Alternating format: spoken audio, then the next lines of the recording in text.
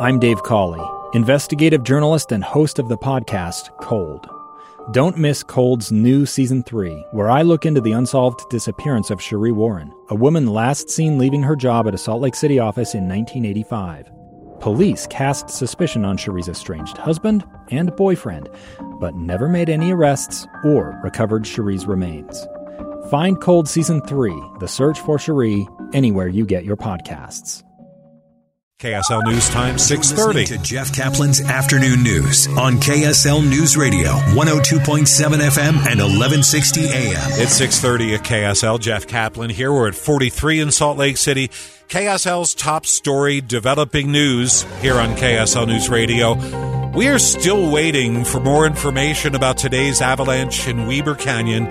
It killed one person. We learned that about a half an hour ago. And on the phone with me, Nikki Champion, a forecaster at the Utah Avalanche Center.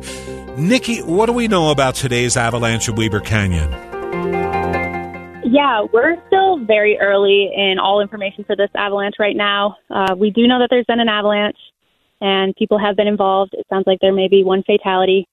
Beyond that, we're currently gathering more information. As soon as we have that information available, we'll make it public on all of our platforms, as well as the Summit County Sheriff will probably put out information as well. So it's still early on. We just know that there has been an avalanche. Would you happen to know the location, where it happened in Weber Canyon?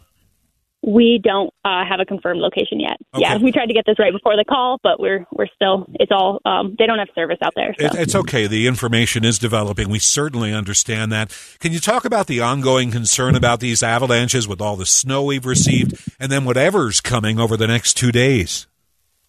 Yeah, the primary concern right now, we've had, a very substantial winter. We've primarily been dealing with new snow avalanches and wind-drifted snow avalanches over the past few days.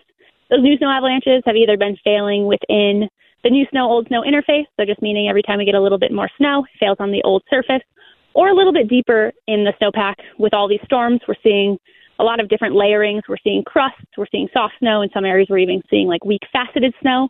So we're seeing these new snow avalanches fail anywhere between 1 and 3 feet deep. And then we've got new snow, that's soft snow. It's available for transport. You add a little bit of wind, and we start seeing wind-drifted snow avalanches. So today, winds picked up quite a bit. Winds picked up overnight. Moving into the weekend and moving into this evening, we've got a really warm, wet, and windy storm on tap.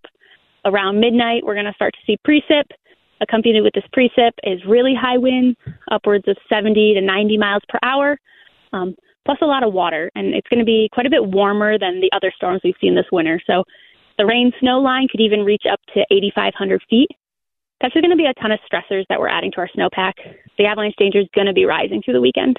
We hope it's not a busy weekend for you at the Utah Avalanche Center. Nikki Champion, thanks so much for joining us.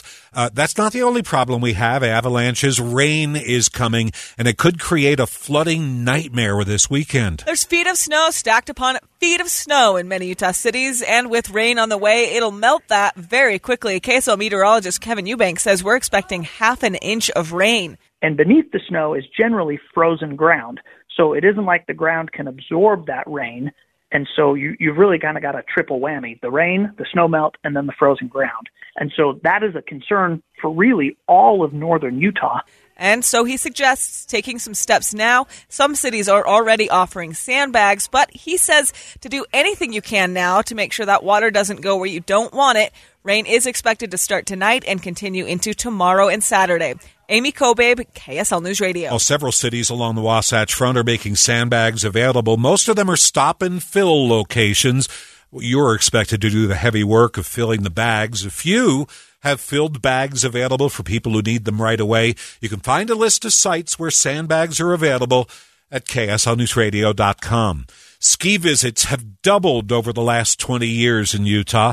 That's according to new research from the Kemsey Gardner Institute, and it's spurring discussions about canyon capacity. And whether to build a gondola, a big piece of that debate, too. 2 state reps weighing in. Jeff Stanquist says he wants a solution to allow more people to enjoy the snow, while Senator Nate Bluin says we absolutely have to look at canyon capacity limits.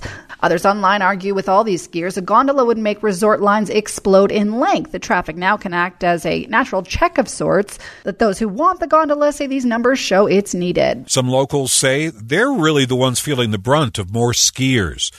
13 people have now been found dead in the snow-covered mountains in San Bernardino County, California. Most of those who have been found dead have been elderly, up to 93 years old, but not all. The youngest, 33 years old, found dead in his bedroom by his family. The San Bernardino County Sheriff's Department says only one of the deaths was clearly connected to the storms. That was a traffic accident. The others are being investigated, but don't show direct signs of being connected, like running out of food or freezing. Some had been in hospice, but investigations are underway. Alex Stone, EBC News. Multiple people are dead following a mass shooting in Germany.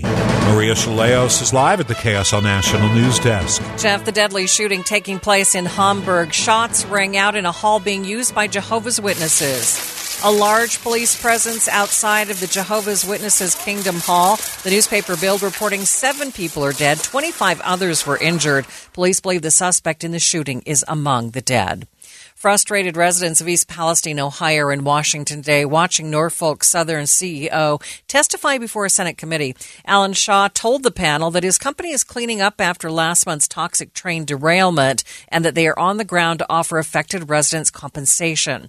But resident Jamie Causa says their efforts are too little too late. How would you feel taking your child into a home that you knew wasn't safe and watching your child be sick and not being able to get that child out of that home because you don't have the money to? She says people are still getting sick and that an evacuation zone should be expanded and reinstated. And new allegations tonight against Representative George Santos. Santos is now being accused of masterminding a credit card skimming operation. Politico has obtained a sworn statement from a former roommate. The man states that Santos was accused of a federal crime of credit card fraud in 2017 and pleaded guilty. Live from the KSL National News Desk, I'm Maria Chaleos, KSL News Radio. A gun in the face. Then all of a sudden they all kind of lined up. They pointed their guns at me. And this is the point where I thought, I'm going to die today. Started 2 years of horror for an American in Venezuela. They said, you need to give us your phone and get ready because you're coming with us. I'm Becky Bruce, and I spent a year researching and piecing together Josh and Tammy Holt's story about their ordeal in a notorious prison. That's when everything started to turn bad. We had another pound on the door. Boom, boom, boom. And there was the police once again. You can binge all of the episodes of Hope in Darkness on KSLpodcasts.com or wherever you get your podcasts.